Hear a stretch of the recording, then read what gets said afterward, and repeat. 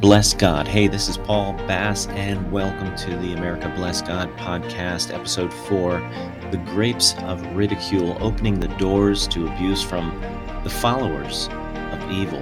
Throughout the Bible, God is seen as a loving father. His role as a father is often sort of deleted, if you will, or at least diminished. And we love to talk about how he cares for us and holds us, and he holds us in his lap, if you will. However, this includes the role of blessing his children as well as the role of punishing or correcting his children, and that is the role that we often forget about. A tale known as the prodigal son is a perfect example of how things work with our Abba God. If we walk away from his house, if we step out from his protection, we simply expose ourselves to the world, this world of evil.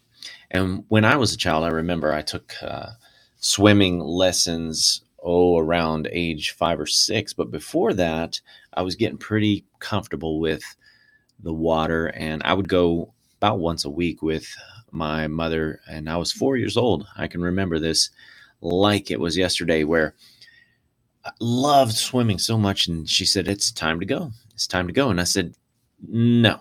I got that, just all of a sudden I said, "You know what? I won't stand for this," is what I thought in my head. And so I said, "No, I'm not going. Let's stay." Because I had, I'd asked her and begged her and all that. And she says, we got to go. We got to go. I said, "Fine, I want to stay." And she said, "Oh, you want to stay? Fine. Okay, well, I'm leaving." Of course, she's knowing that I don't know how to swim. And I said, "I'll swim by myself." She said, "Well, okay, go ahead." Had that little grin. And I said, "Okay, I will." And I jumped in the pool. And at first I said, "See, this is not too bad." And then I went underwater and I said, "Oh my word, what did I just do?" And I panicked. I started flailing like people do. And I just remember that hand coming down and grabbing me, pulling me out of the water. I thought I was going to die. And the problem was that smile that I saw, that "I told you so" smile, was something that I will never forget. But she was able to let me receive my own punishment by my own foolishness. And so I was not pleased with that situation, but I will never forget it. Now let's talk about America's adopted prophet, Ezekiel. In his time, God was dealing with a rebellious people. And I want Americans to see ourselves as not a replacement of Israel, but as a distant cousin, if you will. I want us to learn from their mistakes of the past. I want the word of God to be heard by all Americans. We are a nation of the rebellious. Now let's look at how the Father illustrates this to brother Ezekiel. He instructed our prophet to shave his head and his beard, okay? And just a side note that that's why I believe that the Torah that is telling you not to shave the corners of your beard and not to shave the sides of your head, I think that's why we can look at that and say, this is proof that what he's talking about in Torah about shaving is not to shave just those sides of the head, not to shave just the corners of your beard. And there are indications, if you look at some of the ancient artwork, you will see this this goatee, this prominent goatee, where the sides of the beard were shaved off. And God did not want his children looking like the people of the pagan nations. So that's just a side note there, because some people, I believe, take the Torah wrongly in that case, where they will say, "Oh, you're not allowed to shave, you're not allowed to," and they actually use that to mock Torah. And they'll say, "Oh yeah, God doesn't want you to shave your head. God won't let you shave your beard." Things like that. And that's not what he's talking about. And I believe this is proof of that, if you will, or at least it is support of that, where he is telling Ezekiel to shave his head and to shave his beard. He's not telling him to only shave the corner of his beard and only to shave the side of his head. All right, that's the side note here. So let's see how God uses this illustration for Ezekiel to talk about the children of Israel. He instructed him to shave his head and his beard with a knife. I hope it was as sharp knife as possible. Sharper than my pocket knife, I hope. And next, it was time to gather all the hair and to weigh it out. And God said, he told us that he can count each hair, but Ezekiel just simply needed to weigh it. Much easier. Took a lot less time. All right, so next it was time to separate it into 3 equal piles. And all of that hair represents God's people, his children. None of these strands of hair would grow anymore. They were cut off. And next time you read through the Torah, you'll notice that there are many sins in which will result in a person being cut away or cut off from the assembly. He was told to take one of the piles and to burn it. The other pile, he was to strike it with a sword.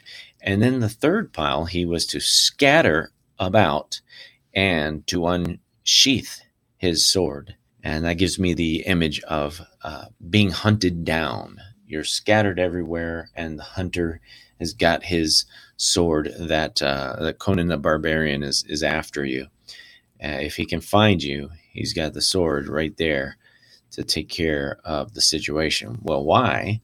Why did he do this? Well, why was Israel being snipped off, so to speak? A reason is repeated 3 times in verse 6 and 7.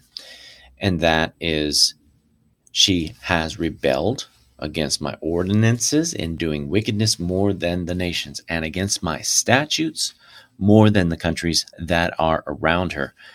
For they have rejected my ordinances, and as for my statutes, they have not walked in them.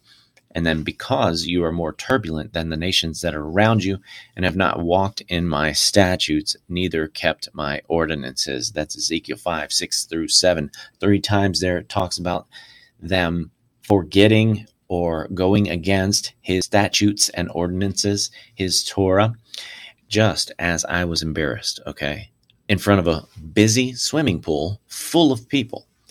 Israel was ashamed in front of all the nations who stood around watching. And God promised that he would execute judgment in front of the nations.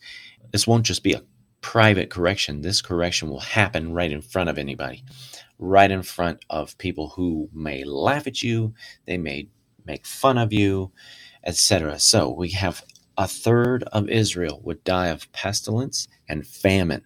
All right, have you heard of any pestilence and famine in our land, in America lately?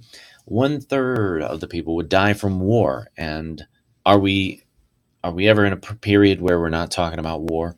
Okay, and the rest are scattered around, will essentially live like Jeremiah Johnson and have to run and hide and scrap to survive. Okay, many Americans love God, I understand, but how many love God enough to really listen to him? Do we want to swim in a swimming pool by ourselves when we have no idea how to swim? Well, we cannot make it without his hand to hold us, to lift us up. If we sow rebellion, we're likely to receive the grapes of wrath and the wine of ridicule. We could simply bless God with our actions as well as our words. If we choose obedience, we are effectively choosing blessing, and that blessing is peaceful and secure. If we choose to drop away from his shalom, from his peace, our sleep cannot be restful. We will crouch in fear wherever we walk. Let God arise, let his enemies be scattered, and let them also that hate him flee before him. This is spiritual warfare. America, incline your ears to God. Give him glory above all men, all institutions, all nations. Amen. I have a brand new pray sticker. Okay, so go to paulbass.substack.com, and down there at the bottom after this article, you'll see my new sticker that goes on a water bottle, or put it on the back of your car, on your bumper, and it simply says pray. It has a reference to 1 Thessalonians 5:17, and it's got a cute little praying mantis. So check it out. I make these little stickers just for fun, but also to just get the word of God out there. And my new one is coming out very soon, which is Believe, and it's got a fish and a loaf, and it has a reference to John 3:36.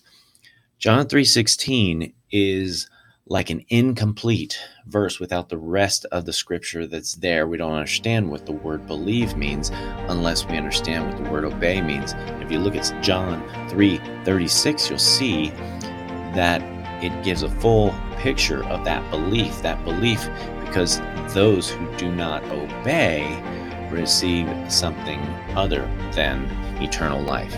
So check that out. That will be out very soon. I get those in about a week. I get those belief stickers, but the pray sticker is brand new and it is available. And there is a link right there on paulbass.substack.com. Pray that you be blessed and keep smiling and keep sharing the good news.